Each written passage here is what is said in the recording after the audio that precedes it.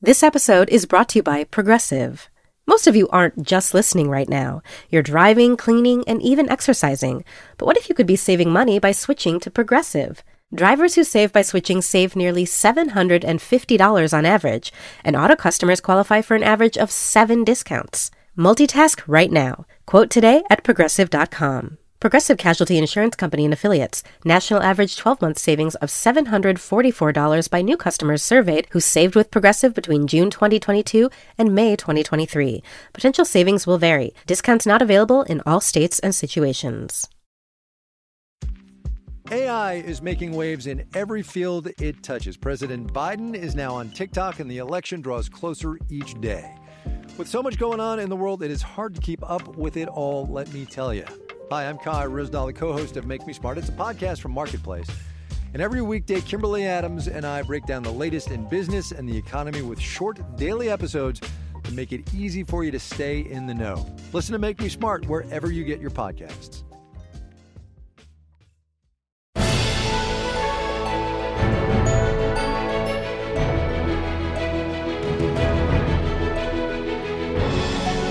Hello and welcome to Little Gold Men, the podcast that reminds you every week that award season really is a year-round event. I'm Vanity Fair's film critic Richard Lawson, filling in for Mike Hogan, our digital director, who's out today, who has been filling in for Katie Rich, our deputy editor, who's been out since June. But I am joined with Joanna Robinson, our senior writer from the Bay Area. Hello. Hi. So we're going to try to do this with just the two of us, which is kind of crazy. Well, Mike will come in later because we do have an interview with Derek Cianfrance, who is the director of The Light Between Oceans, which is a movie that is coming out this week that you, Joanna, and Mike did. Was that a good convo? It was great. Yeah. Derek is he's a very unusual director, so we had a lot of fun stories about his process. Well, I wish I'd been there to kind of fangirl over The Place Between the Pines, which is a movie I love. Or Place Beyond the Pines? What is that movie called? Beyond the Pines. Too many Light prepositions. Between Oceans. Yeah. I never know where the article is supposed to go. I Yeah. have to very slowly. I wonder what his next title is going to be, like 20 words long. I can't wait. Like some like natural element. So he's done trees, he's done water. I don't know what he'll do next. Mountains. I think an Under the Tuscan Sun remake, maybe. Oh yeah. Actually, I would watch that. I'd be first in line. Yeah. Okay, so we have a kind of a quick little show here because I'm going away to Telluride and then Toronto tomorrow morning, so I need to get home and pack and get ready for that. But because we've talked a lot about Toronto, I just wanted to talk briefly about Telluride, which is not formally announcing its schedule until tomorrow. They do this kind of crazy thing where they only announce the schedule the day before the festival starts. But, you know, if you talk to enough people, you can kind of figure out what movies are going to be there. And there's one in particular I want to talk about, which is Una. Do you know anything about Una, Joanna? Just that a couple people are very, very excited about it, including you, right? Yeah, I have this kind of sneaking suspicion that it could be kind of big, even though it's been sort of under the radar until now. So I don't know if you read anything about it, but there's a play called Blackbird that was just on Broadway with Jeff Daniels and Michelle Williams. Yes. That was off Broadway with Jeff Daniels and Allison Pill back when I first moved to New York. I think it was around 2006, 2007. Got great reviews. It's a really dark play about a woman re-entering a man's life unexpectedly, and this was a man that he had a sexual relationship with when she was very young, and she's clearly not in good shape as an adult, and he is sort of trying to live his life past that crime and trying to kind of rebuild his life. So it's a kind of a two-hander, and they've adapted it into a movie called Una, starring Rooney Mara and the great Ben Mendelsohn. And also Riz Ahmed is in it. Did you know that? Yes, a recent Knight of Fame, future Star Wars fame. Yeah, future Star Wars fame. That's going to be big for him. But I'm very curious about who he's playing in the movie because they're really, in the play, there's just these two characters. And Tara Fitzgerald's also in it. So yeah, they've padded it out a little bit, it looks like. Remind me who that is? She was in Brassed Off and also Game of Thrones. She was Stannis' crazy wife on Game of Thrones. Oh, interesting. Okay. Yeah. I like her. Yeah, me too. I mean, she didn't get a ton to do on Game of Thrones, but that was an interesting character anyway.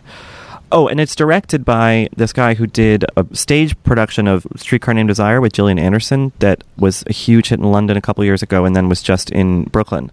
I saw that was really amazing and kind of vamped up and sexy, but still like a really good version of that play. So it's got a lot of pedigree in place, which is exciting. And I think the fact that it's going to be at Telluride I mean, it'll be confirmed by the time this episode comes out. So that's going to be at Telluride. It's also going to be at Toronto. That kind of leads me to believe this could be a thing in the way that Room was a thing, which was at Telluride and then Toronto. So that's kind of exciting. And I think, honestly, the biggest, most exciting thing about it is Rooney Mara, who, I don't know, are you a Rooney fan, Joanna? It's hard. I admire her. I think she's very talented. There is a coldness and a remove to her that a lot of people respond to. She's got like a strange studied blankness to her that I think a lot of people can put things onto, and I just can't. I thought she was really good in Carol, and actually quite warm in Carol compared to other things, but I wasn't the biggest fan of her Girl with the Dragon Tattoo performance, especially in light of, that it had just been made quite well by Noomi Rapace. So I don't know, I guess I'm mixed on her, and it depends on the role. I see her talent. I think she's very, very smart. But I'm just not always sure I get the emotional connection I'm looking for from her. Yeah, and she does keep getting cast in these sort of alien kind of cold parts in a way. Right. I mean, she was warm in Carol, but also, that movie itself is sort of wintry and staid, and it's sort of bottled up, buttoned up. But the interesting thing about this role in this upcoming movie, if it, I don't know how similar it's going to be to the play, but this is a sort of very emotionally raw, kind of unwound young woman that she's going to be playing. So that could be a whole new mode for her that I'm really curious to see. And we know that Ben Mendelsohn on the raw setting is a sight to behold. Yeah. So I think he will be a really good scene partner for her. Like, if someone can bring that out of her, he definitely would, I think. Yeah, I mean, he's such a good actor, and he got a lot of acclaim for Bloodline, the Netflix show, the first season of, and he's done great work in movies. Also, speaking of Riz Ahmed, he will also be in Rogue One, right? Right, with the flashiest, whitest cape you've ever seen. Yeah, he looks great. So he's maybe about to break big in the movies, and this could be part of that narrative. This mysterious movie that, we don't know much about, but seems like, obviously the producers, whoever, must know something about or trust that it's going to be good, because they wouldn't show it at these festivals if they were worried. Oh, I should say, this is completely unrelated to Una, but speaking of showing things at festivals, that there was one late-breaking bit of news, I don't know if you heard this, Joanna, coming out of Toronto, which is LBJ, the Rob Reiner movie starring Woody Harrelson. Right. They, I think 2 days ago, pulled all their press screenings at Toronto. Wow. Which is never a good sign. Not a good sign at all. We are a fan of Rob Reiner. He was a guest on the show, so no knock on him. But yeah, maybe it's not the movie they were hoping for. A fan of Woody, too. Yeah. It's hard to avoid those narratives. A sequel to our discussion about Nate Parker last week, I think, is that he won't be doing any press in front of Toronto. I don't think we talked about this. We talked about a different screening that had been canceled. The AFI, yeah. Yeah, the AFI screening, but that he won't be talking at all at TIFF. Is that right? Some press I read. Yeah. Wow. That they won't be doing a press conference for Birth of a Nation at TIFF, which is unusual given it's such a marquee film at the festival. Absolutely. I'm sure they had one initially. So do you think that this is them trying to kind of distance him from the movie, which is sort of impossible considering he stars in it, wrote it, directed it, and produced it? Yeah, I feel like it's just triage at this point. Yeah. That they're like, well, yeah, maybe we can let the movie speak for itself and not have him have to answer any questions about his own experiences. Right. But I don't think you can get all the way to Oscar doing that. No, you need to have a visible public face for your movie. Someone who's glad-handing at luncheons and dinners, Peggy Siegel events or whatever happens in LA. You need that. Right. And it's been crucial for other campaigns in the past. So, yeah, it is interesting to watch these sort of fortunes rise and fall. One time, sure, Oscar things, they get pushed to the side, and then something newer and smaller or whatever, like Una potentially emerges. And it's kind of the fun of it. I just wish that this particular year with Birth of a Nation, there's nothing really fun about that story at all. So it's just all kind of dismaying to watch. But I don't know, maybe that movie will have a second act later after Toronto or something, because it could still screen well there. Right. It's silly, probably, to try to cobble together a narrative before Telluride and Toronto. Like, you're going to come back from these festivals with a much clearer sense of what's going on. But our friend over at Vulture, Kyle Buchanan, wrote this great piece called Early Oscar Predictions in an Unsettled Year, where he did a really good job talking to all of these publicists who were kind of baffled by this year. I think the whole Birth of a Nation thing, not to make that conversation only about the Oscar race, but I think it getting hobbled so early by this has left everyone just sort of flummoxed as to what's going to happen. And he sort of went down category by category to talk about how it is right now very early, but right now more of an open race than we've seen in a long time. And once again, that might just all close off and shut down after Richard and Mike come back from Toronto with a full report. But yeah, that was a fascinating article to me, because if those publicists were being honest with him, which why wouldn't they be? Because they were all speaking anonymously. They were all like throwing their hands up in the air going, I don't know, man.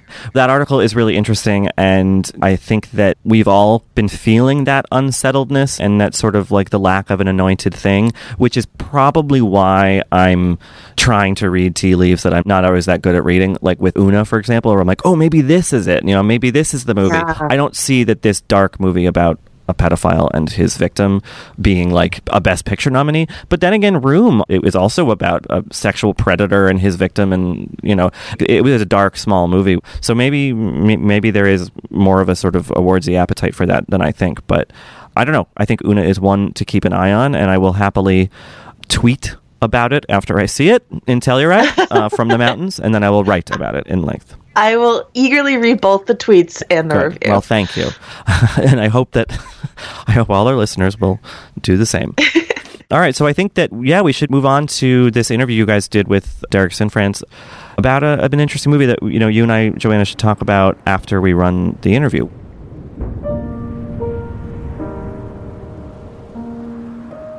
Dearest Isabel, I can't stop thinking about the time I spent with you.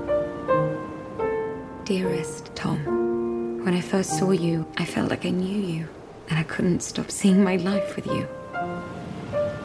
To be loved by you allowed me to feel again. Hi, Derek. You're on with Mike and Joanna. Hello. Hey, Derek. Hi. Hey, how are you? Good. I just want to check with Sam, our producer, that everything sounds good. Just 1 second. We're going to get your volume cranked up a little bit. We're literally have a microphone set up next to a speakerphone, so that is how high-tech this is. Oh, nice. That's going to sound good. It's going to sound great. That's like a new way to record vocals or something. Yeah. You might have wanted to do this for your whole movie, for all the dialogue. Exactly. I did try it one time. I had my mom as an actor in one of my first student feature, Brother Tide, and I couldn't get her voice to sound right, so I had her call me on the phone and record it. It still didn't make the cut. I had to cut her out of the movie. Really? What kind of reaction do you get from your mom when you tell her she's cut out of the movie? I told her she sounded too sexy, kind of like Kathleen Turner, so, It's all right. Being a filmmaker is hard. You have to be ruthless, Yeah. But the point is, like, once you can cut your mom out of your movie, you can kind of do anything. Well, yeah, that's a good words to live by, I think. We're all very excited to be talking to you about The Light Between Oceans, this fabulous new film. And I just wanted to jump right in and ask you, I know that your process is a lot different than most people's, and you really strive to create the conditions for realistic behavior, really, from your actors. Can you talk a little bit about what you did on this film to make it more real and less kind of artificial and manufactured? Yeah, I spent like a dozen years making docs between my student feature that I told you about and Blue Valentine, and in that time I just became an addict for life, for real life situations. I just and the thought of going back to movies and all of a sudden kind of fabricating everything felt very disingenuous to me and just kind of boring, And honestly, I have a hard time watching movies that. Yeah, I watch docs more than I watch narratives because I just find a truthfulness in them and a humanity in them that can't be replicated. So when I'm making my movies, I'm really a documentarian of fiction.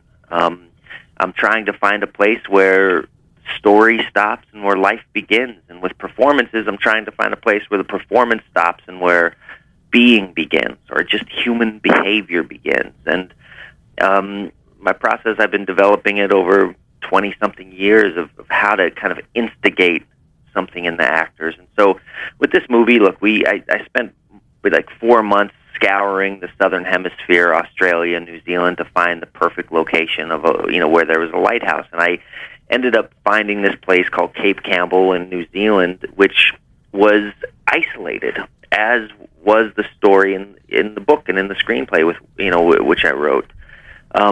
And it was crucial to me to find an isolated place. This place, the only way to get there was, on an hour and a half on a bumpy dirt road. So there was not another human being within 100 miles of this place. And that was important to me because the idea of shooting at this lighthouse location and then going to like a boutique hotel at night just felt like we weren't going to be living it. Right.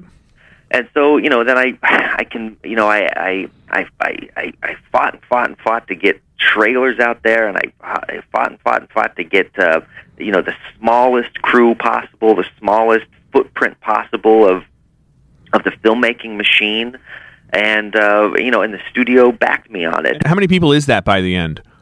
It was like a 12-person crew out there. It was myself, it was my AD, it was the DP with a couple of his people. There's the sound guy with one of his guys. There's a producer. It's very small. We're not obsessed with makeup. We don't have a ton of gear. We're trying to. We're in a place that's so beautiful that if you just were to take any like 4-year-old kid could take a picture on his cell phone. And have it be beautiful. It would get like 1 million Instagram. I don't know. I don't really do that stuff. But anyway, so we were in an amazing place, picturesque place, and I had to ask the actors if they would live there with me. And I remember Michael Fassbender when I first proposed the idea of living there. He said, "Is it really necessary?" And it felt like he was like Laurence Olivier telling Dustin Hoffman to try acting. It's easier. And I said, "Look, Michael, this is a gift I'm trying to give you. I fought for this gift." I was like, "Please, just give it a chance." And so he said, "Okay, I'll give it a night." Flash forward to 5 weeks later, I had to like pull him kicking and screaming out of that place. Really? He was just going to give you one night?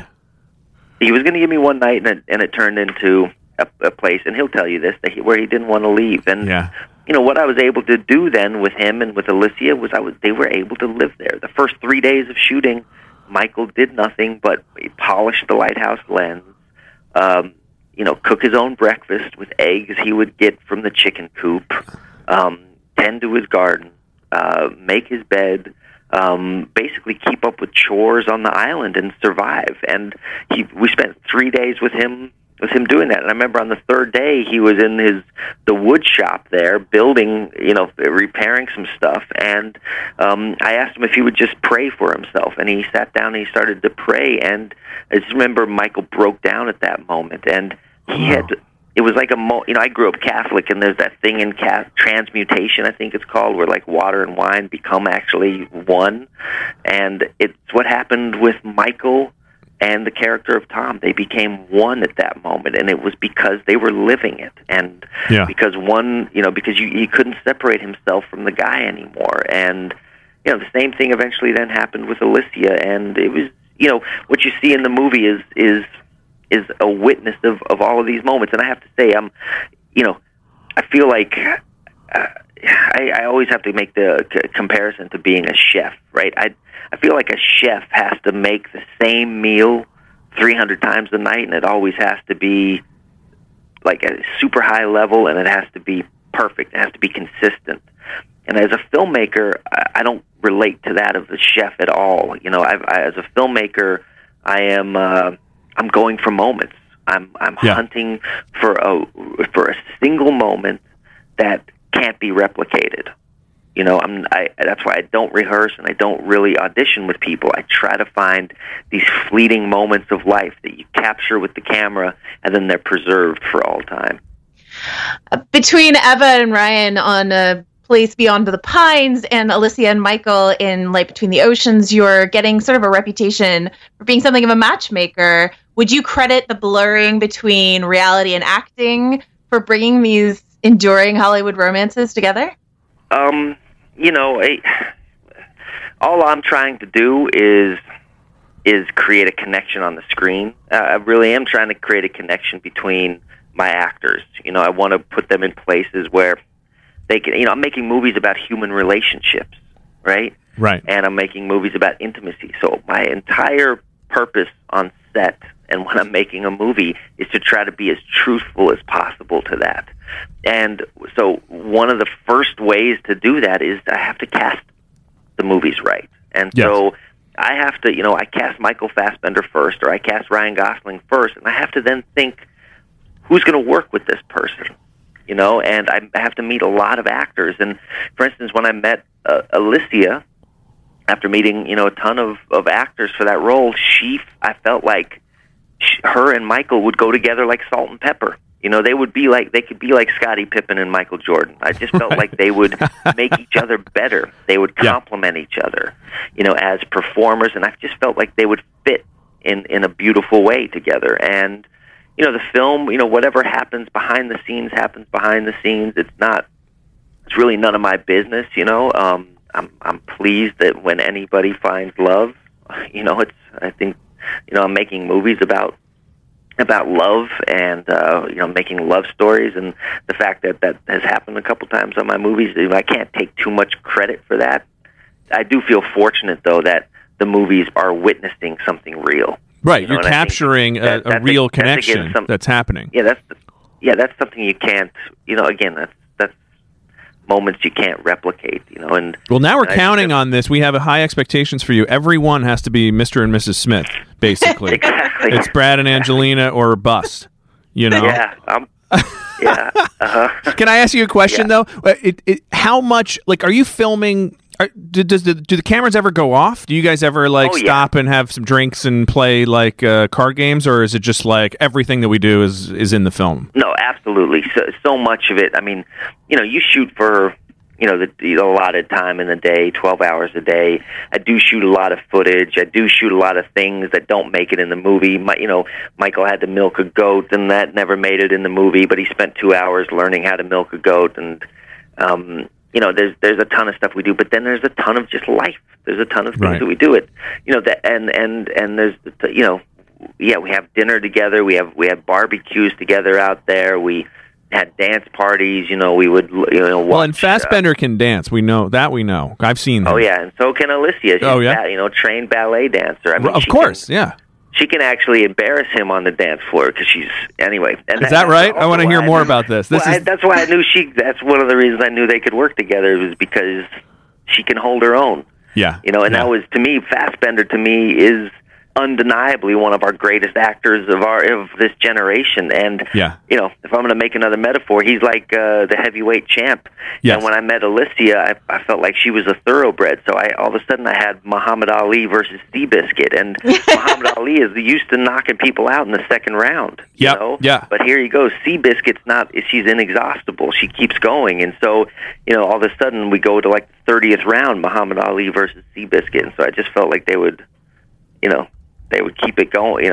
He pushed her and she pushed him, which was a beautiful thing to witness. To watch two actors kind of continually raise the bar for each other, and then the cameras go off and we go to bed, and we were living in these trailers literally on the edge of the world, and we were in one of the windiest places on earth, and so at 3 a.m. some nights it felt like we were going to get rolled into the ocean by the power of the wind, and so all of a sudden you would wake up at 5 a.m. to, shoot this pictorial sunrise, but we were frazzled because none of us slept, and all of a sudden that, the natural elements all of a sudden started to affect us, and to me that is also, as a filmmaker, I'm always balancing this control versus chaos, and I like chaotic things in my movies. I like embracing weather. I like it when when you put a dog in a shot and it screws everything up, Right. I like crying babies. There was in this movie, the baby cries, and early on they were, the actors saying, well, what are we going to do about the baby? Do we have a doll or something for this? I was like, no, just if the baby's crying, you're the parent, just quiet it down.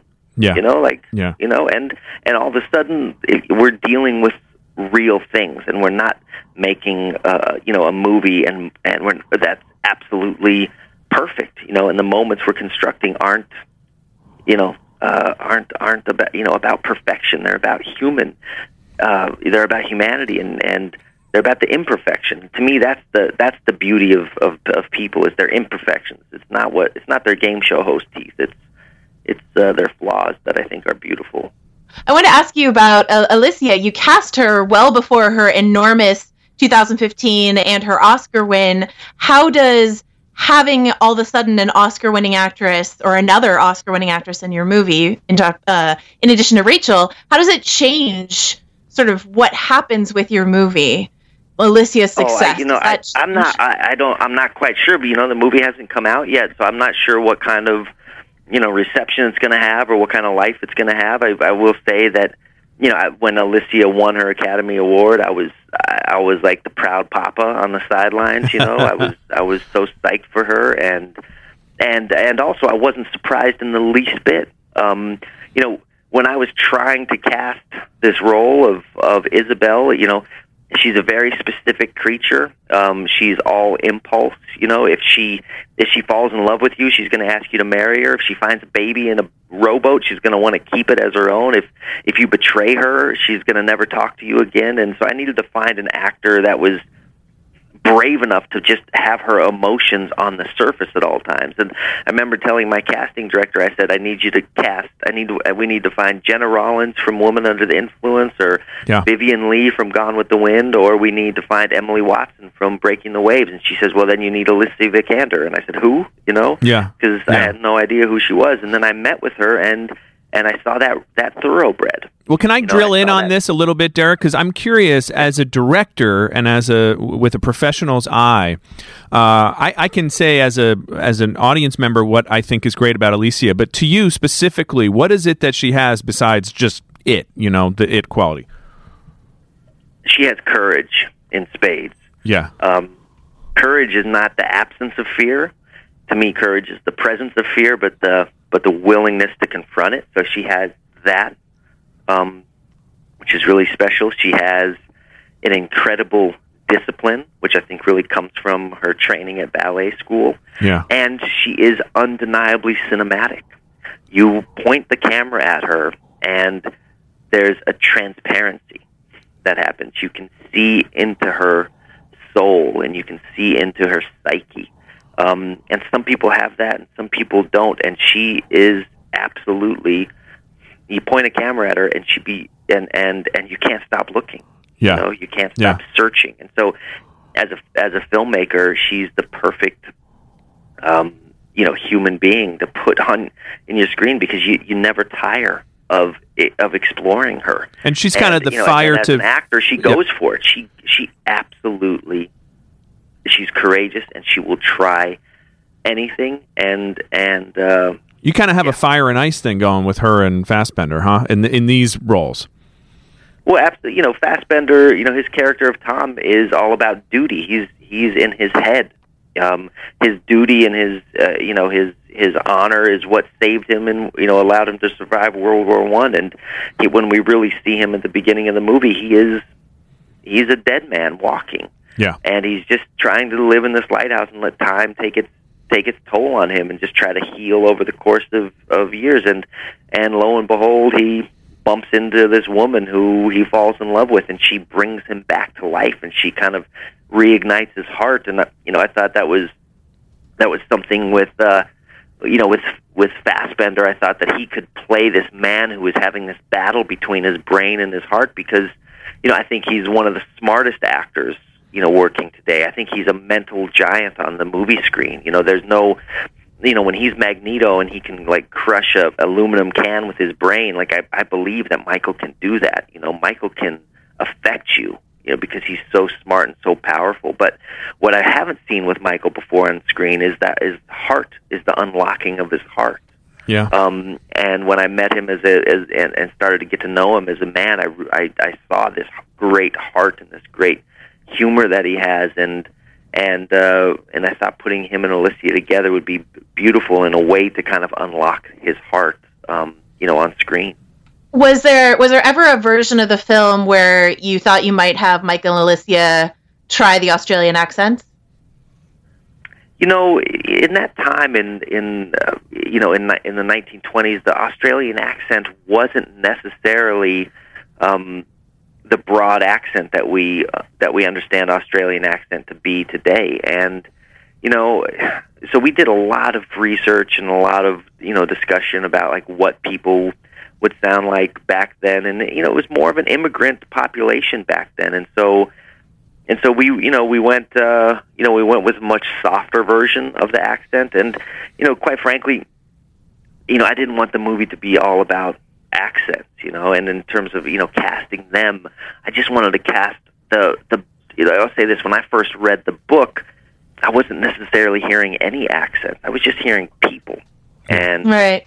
And I didn't want that accent to ever necessarily get in the way, of the experience of me watching it, or of the experience of them doing it. So I felt like I had the world to choose the best actors and the perfect actors, and I found the people that had that were the right fit for the characters, regardless of whether they were from Australia or New Zealand or whatever. And look, I shot the movie in New Zealand, and it takes place in 1920. The book takes place in 1920s in Western Australia, but the book also takes place in a fictitious place. Janus Island does not exist in real life, and neither does Partridgers, the town with which they're from. So I felt I had some creative license as a filmmaker to tell this story that took place really between the viewer's eyes and the screen. Mm-hmm. Yeah.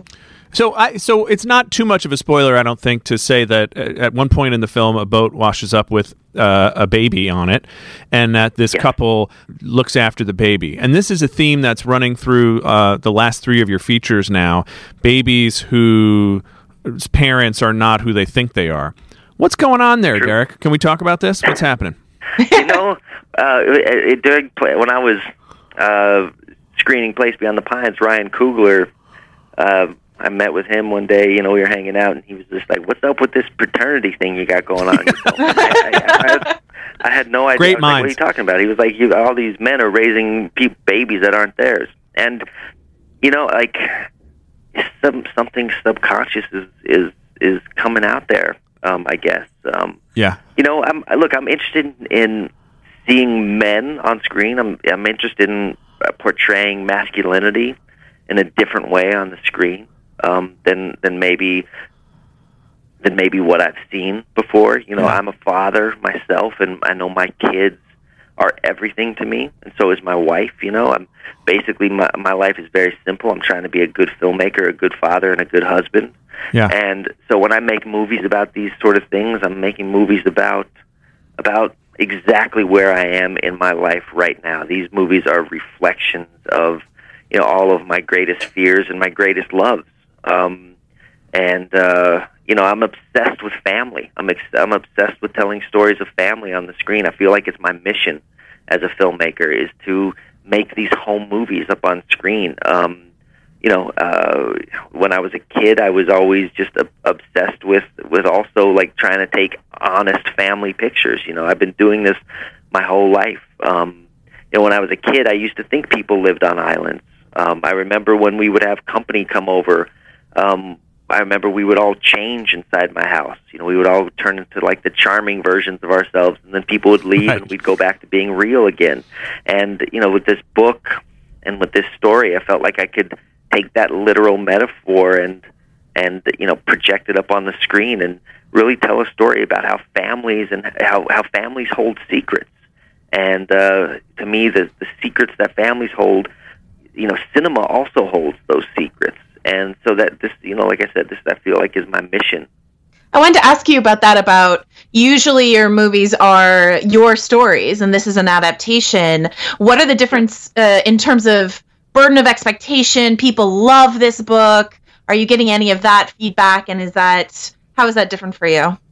Well, yeah, look, I chose to do an adaptation after Place Beyond the Pines because, quite frankly, I was sick of myself and sick of my own ideas, and I wanted to work with an undeniable story. And I spent about a year trying to find something that I could understand, that I could actually do. And when I found this book, Steven Spielberg, he had been a big fan of Blue Valentine, and so they had me in at DreamWorks, and they gave me a pile of their stuff. And the first book I saw was The Light Between Oceans, in the pile, and I thought it was a cinematic idea. I thought it was this idea of light, shining through a lens and the beam projecting into darkness. I thought that was inherently cinematic, and so I went for it. And then it was about the islands and families, and I felt like, geez, this is something I'm born to make. And then it dealt with legacy and the idea of time and scale and intimacy and all these things that I've been making, dealing with in my own movies. I just felt like I was born to make it, so I just went on the offensive and just, eventually got the rights to do it and just made it. I never once thought it wasn't my movie, because it was exactly what I wanted to do. And then, in terms of like staying true to the book, I remember I was on the C train and riding home in Brooklyn, reading the end of this book, and I was weeping on the train. And it's so embarrassing to cry in public, especially, But the thing I thought to myself is that if any one of these people on the train were reading what I was reading, they would be crying too. And that became my North Star when I was making the movie, is how I felt while I was reading it. My first impressions, that became, what I trusted. And all these years later, the movie's done. The author of the book, Emma, Margot Stedman, who's been just incredible support. She saw the first cut, and that's a terrifying moment for someone who I'm like a fan of hers. You know what I mean? I love her. I love her writing, and so I send her a screener of the film to see what she thinks. And she said that she spent the whole day after watching the movie weeping to herself. She said because she felt that she was understood, and she said that was the point of her life, was to try to be understood by other people, and that the adaptation understood her. So to me, that's like the biggest compliment I could possibly get from someone I'm such a fan of.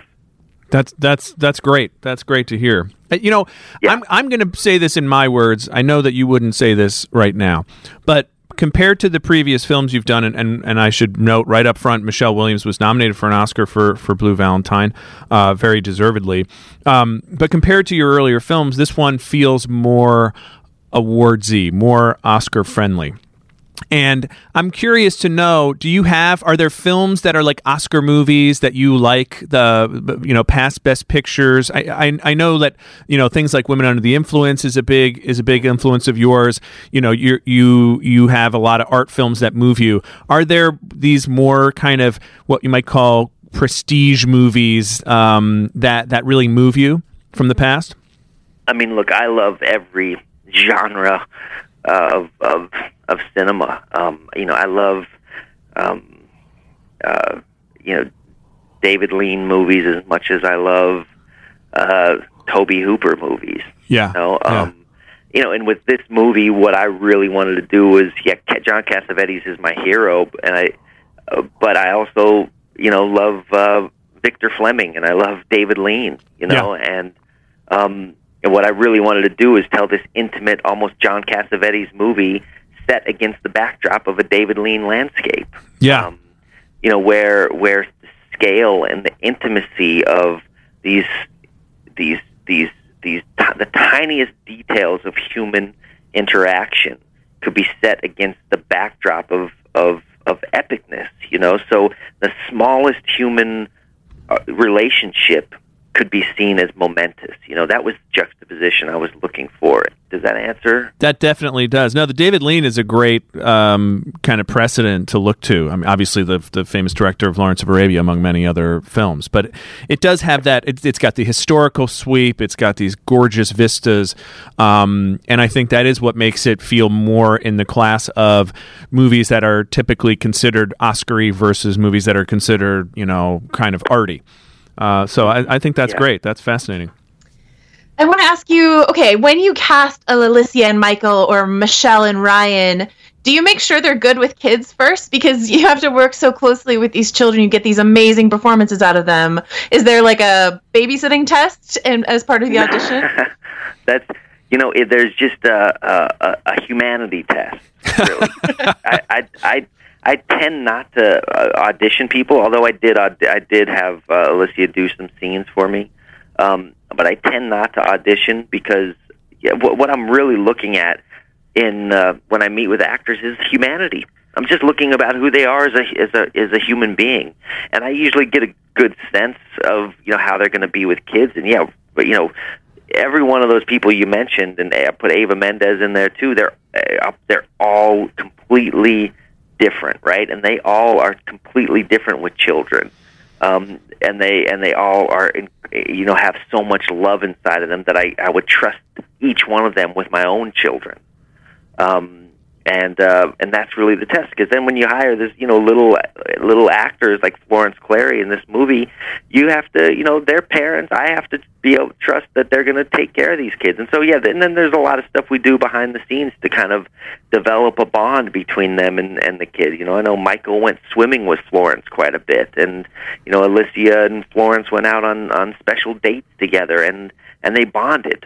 So that what you see on camera is like a real relationship, and also with Rachel too. And I knew with like Rachel would be great too, because she's a mom.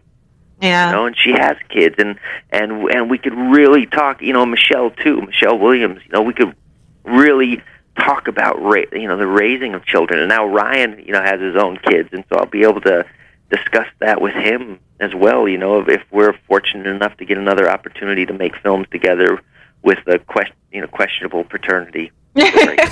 well, we're all looking forward to that. And 3 years from now, to 2019, that's exactly that's our every goal. 3 years. That's my schedule.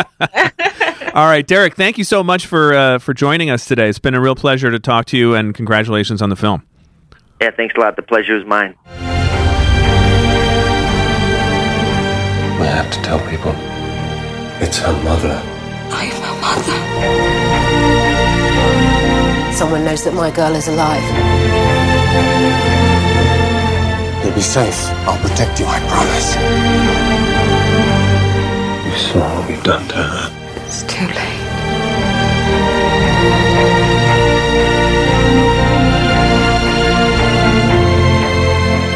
One day, this will all feel like a dream. With love forever and ever.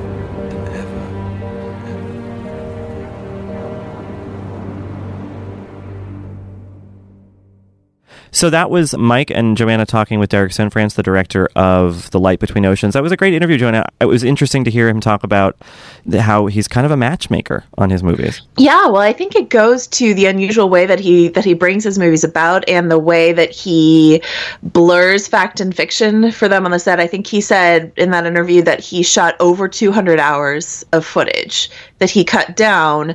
So if you're play acting that you're in love with either Alicia Vikander or Michael Fassbender for 200 plus hours of footage, I could see how that would get quite convincing. Wouldn't take much convincing, right, with that super talented, very attractive couple, but he's always, I think, going for a documentary style is what he said. And so if you are so immersed in that world, how can you avoid the tug?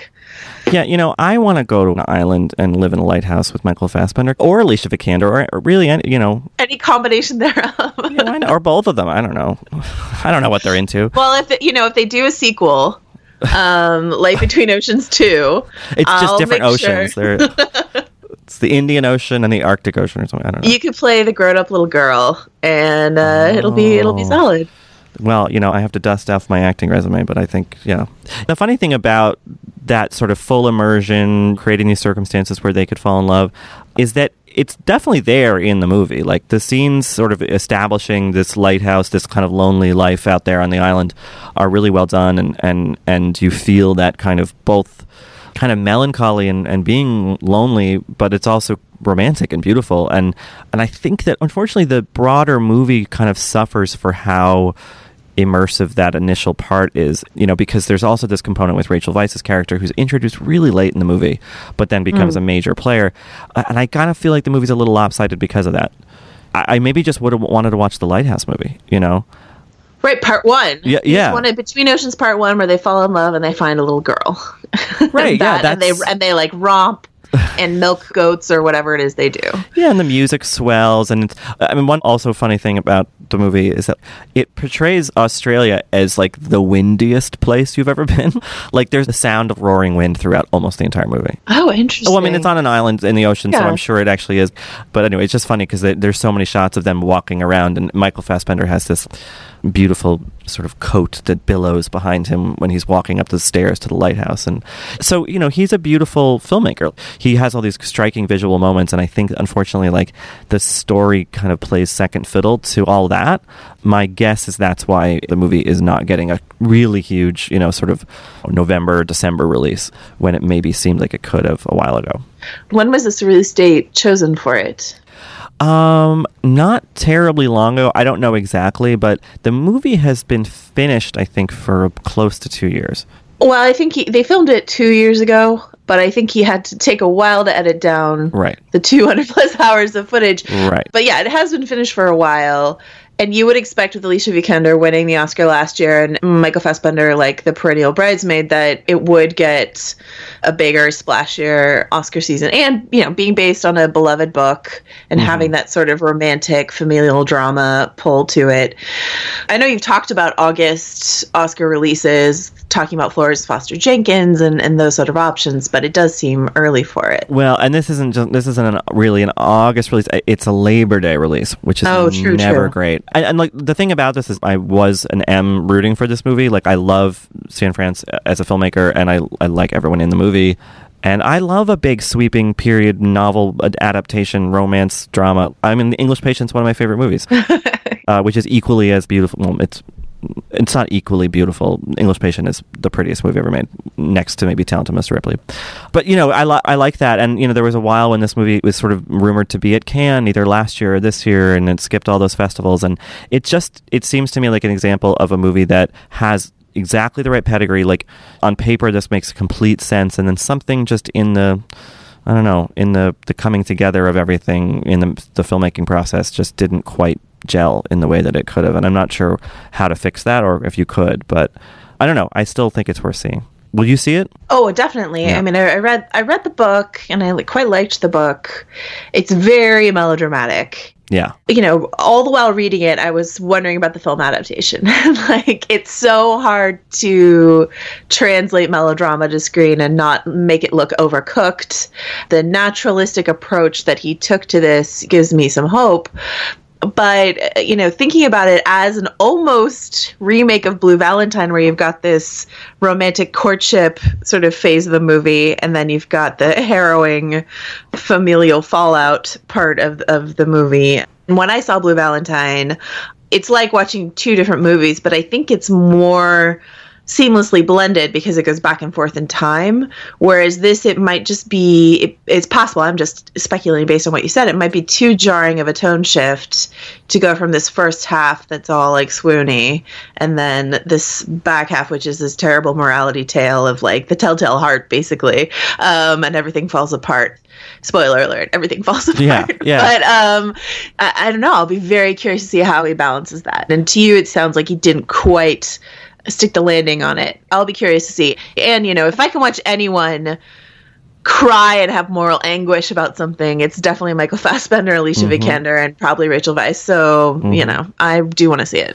Yeah, I mean, it's well worth seeing. And the funny thing about talking about that balance between the earlier part of the movie and the second part is that, like, that title, The Light Between Oceans, is full of metaphor. It's a metaphor for, I think, forgiveness post-war. Like, it's a post-World War I story. I think it's also a metaphor for the child is the light between two. I don't know. But unfortunately, the movie doesn't spend enough time on the second ocean, which is Rachel Weisz. Like, we meet the second ocean too late. And I think that if he had woven in her story in with Fassbender and Vikander from the onset, this kind of grand convergence would feel a bit more hefty. It's funny. I think in the book it's meant to be a surprise. Like everything's humming along, and Rachel Weisz's character comes in as like this wet blanket to this happy ever after sort of thing. But it's right there in the preview, so I feel like anyone going into this movie already knows that that's coming. Yeah. So I think it would have been interesting for him to take a less faithful adaptive approach and tell her story, which is actually quite a touching love story in its own. Yeah. And sort of weave it into the front half of the movie. So you have these parallel things going throughout. And her love story is so much of the crux of the film's ideas of like about forgiveness and getting past war and conflict, and she falls in love with a German guy.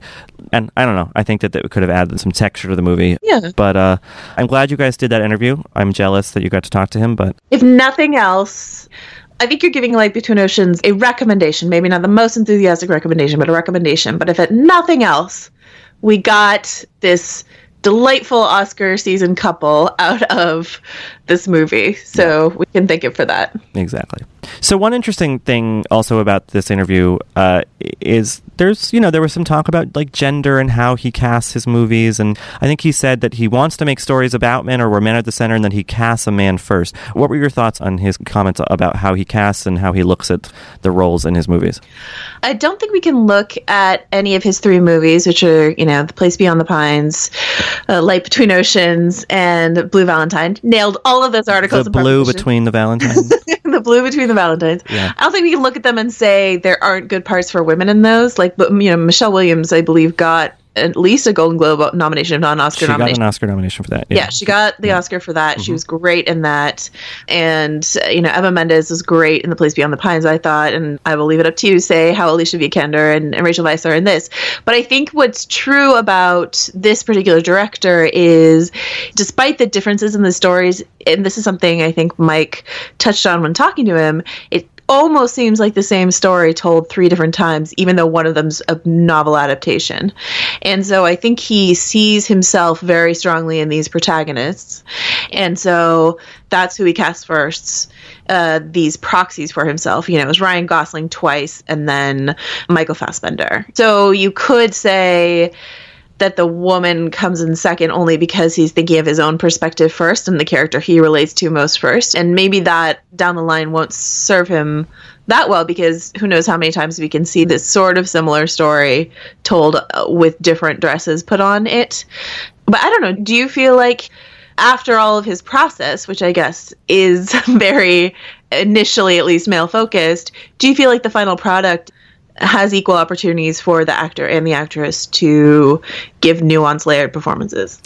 Well, I mean, it's funny hearing him say that. It's sort of like a bell rang in my head, and it was like, the movie Light Between Oceans is about one woman who loses her husband and child, and another woman who has had a really harrowing, tragic experience with miscarriages and not being able to have a baby herself. But the movie's about a man between them, like and it's like these are 2 huge stories about 2 women that then are sort of filtered through the lens of Fassbender's character and his kind of guilt and moral anguish and whatnot, which is okay, in a narrative sense. But it is interesting that the movie's focus kind of tilts in a way that it, I wonder if a woman director or who else would have maybe just sort of refocused the movie a little bit. But, we won't know. And I haven't read the book, so I don't really know whose perspective we're getting most of the story from. Well, I will say, I think you get most it from Fassbender's character, but it hops around inside the heads of the 3 main characters. So you are in their heads at certain points, but I think for especially for the first half, you're very much in his head. And then later you sort of crawl inside these other women and even the little girl at one point. Are you ever in the perspective of the lighthouse? Yeah, no, that would be some great like Virginia Woolf-esque writing that did not make it into this movie. But there's just 100 pages where it's just like, I am a lighthouse. My beam slices through the air. Yeah, I would have read that book for sure. Yeah, it's very interesting that you say that, and I do think, well, he did say that, the author, who is a woman, I guess when she saw his cut of the movie, she cried because she said she felt understood for the first time. So we at least have that female endorsement of his portrayal of the novel. But yeah, it is a very female story told through the lens of this very morally conflicted, man. So, and, tale as old as time, and that's fine. And he's going to make the movie he's going to make, and I think we sort of have to accept that at some point. Well, my answer to that is always, when male filmmakers talk about how this is my perspective, I want to make a film from my perspective. Like, this is something we heard from Richard Linklater earlier this year with Everybody Wants Some. He's like, well, this is my perspective, so that's what's up on the screen. And so then my answer, and actually Linklater's answer, is always, let's have more women given that opportunity too. right? So like, let's hope to foster an environment where more female screenwriters, more female directors can just be like, well, it's my perspective. I cast the woman first because that's my perspective, So you know what? I really want to see a Catherine Bigelow sweeping literary period romance. Wouldn't that be interesting? Yes, it would be fascinating. Right. Well, I'm going to call her. I'm going to call Jessica Chastain because, you know, we're close personal Get them friends, on the phone. and we're going to make that movie happen. That'll be the sequel, The Light Between Oceans 2, her story. I don't know.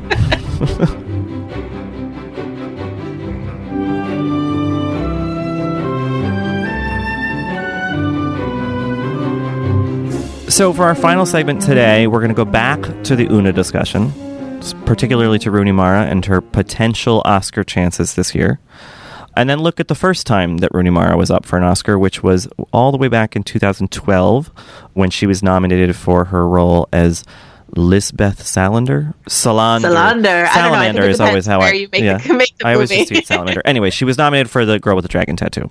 Didn't win, and probably was never a favorite to win. But there was an upset that year. So, Joanna, do you want to read us who was nominated? Yeah, this is the funny unintentional bookend to our talk about Jean Dujardin and The Artist, because it's the same year, That's right? Yeah. So we've got Michelle Williams was nominated for My Week with Marilyn. Rooney Mara nominated for The Girl with the Dragon Tattoo. Glenn Close nominated for Albert Nobbs. Viola Davis nominated for The Help. And Meryl Streep won for The Iron Lady. Fascinating year, because there are like several narratives happening. I mean, the most tragic being Glenn Close, because like that was her sixth nomination, has never won. She's sort of always the bridesmaid, and for that movie, which is like, I mean, 10, 15, 20 years ago, had Oscar all over it. It was a period piece about a social issue. Like, it was just so much. But it came at a hard year. There were two other performances, that were really kind of just outshining it. So that's interesting. And also, I think the Michelle Williams nomination, if I can be so blunt, is bullshit, because that movie is awful and she's terrible in it. And I like her as an actress, but yeesh, that is not a good performance. Who's your favorite among that group? I mean, that also had energy behind it, though, for some reason, because I think not that I loved the movie, but I think just because, as you say, in a different time, a Marilyn Monroe sort of narrow focus biopic with Eddie Redmayne. Sure. I guess that was before Eddie Redmayne. A young up and coming British actor, let's say. It could have been Hugh Grant 20 years ago. And then like it was a terrible movie, but there was something about it. I guess the reason I feel like it smells like Oscar is because it's a movie about Hollywood to a certain degree, and we always talk about how movies about Hollywood get the acting body excited.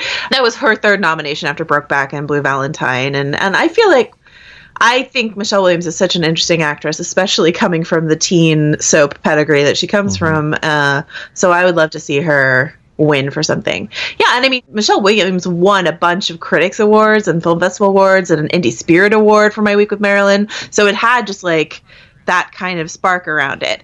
For me, my favorite performance of the year was Violet. Well, no, I don't even like that. Of the nominated. I thought Viola Davis was.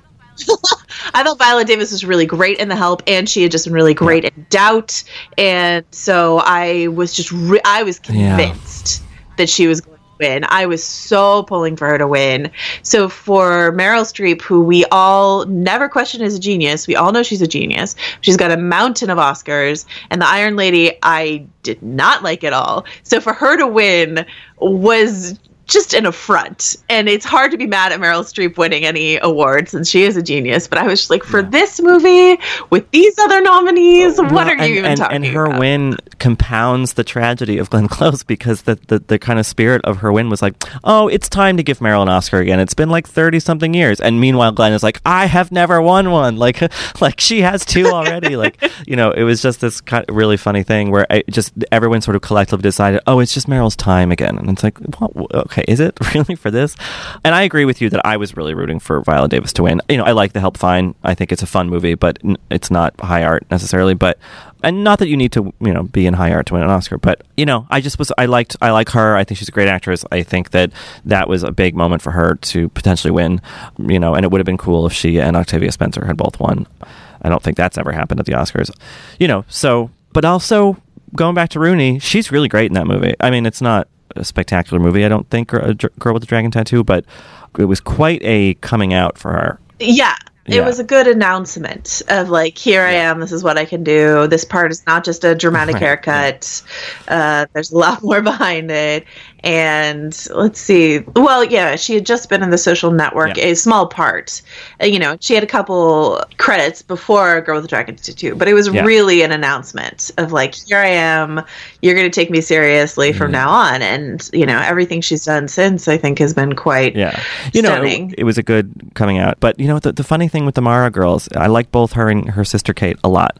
But, like, when you're the children of the owners of the New York Giants, it's like, it's a little harder to root for them because it's like, well, they can just, they're fine. I don't think they ever cringe when looking at their bank statement. You know what I mean? Yeah. But anyway, so so you're going to say Viola for this? Yeah, Viola.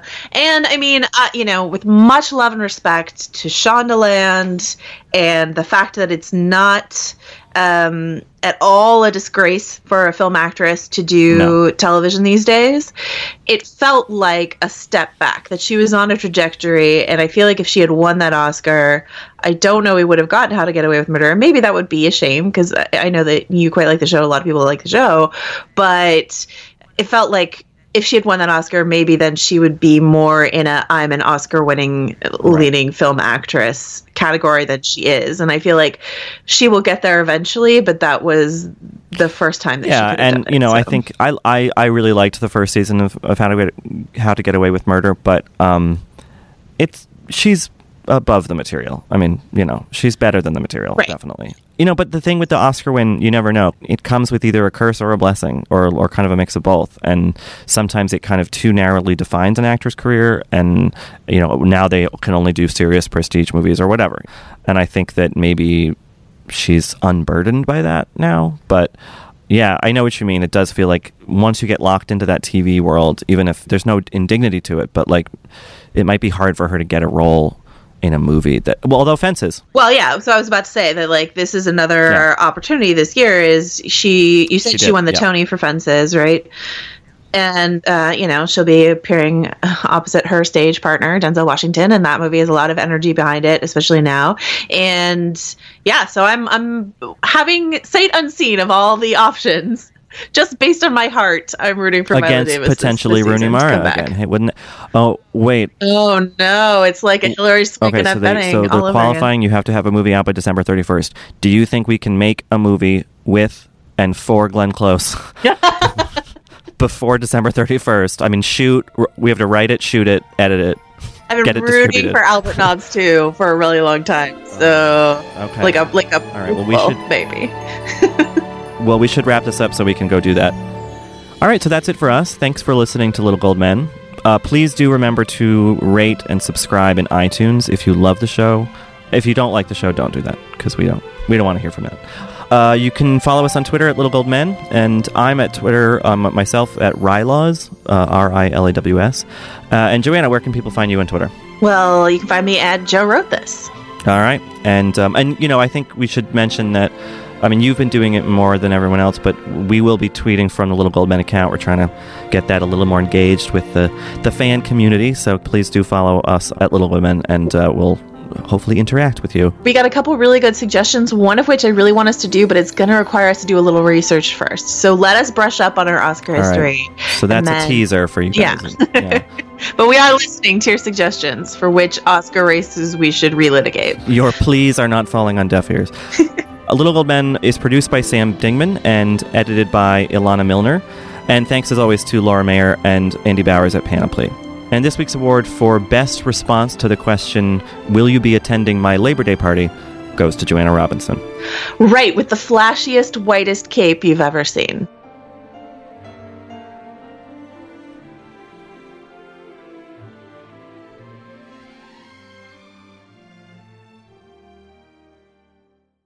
Know that fizzy feeling you get when you read something really good, watch the movie everyone's been talking about, or catch the show the internet can't get over? At the Pop Culture Happy Hour podcast, we chase that feeling 5 times a week. We talk about the buzziest movies, TV, music, books, and more. From lowbrow to highbrow to in between. Catch the Pop Culture Happy Hour podcast from NPR. From PRX.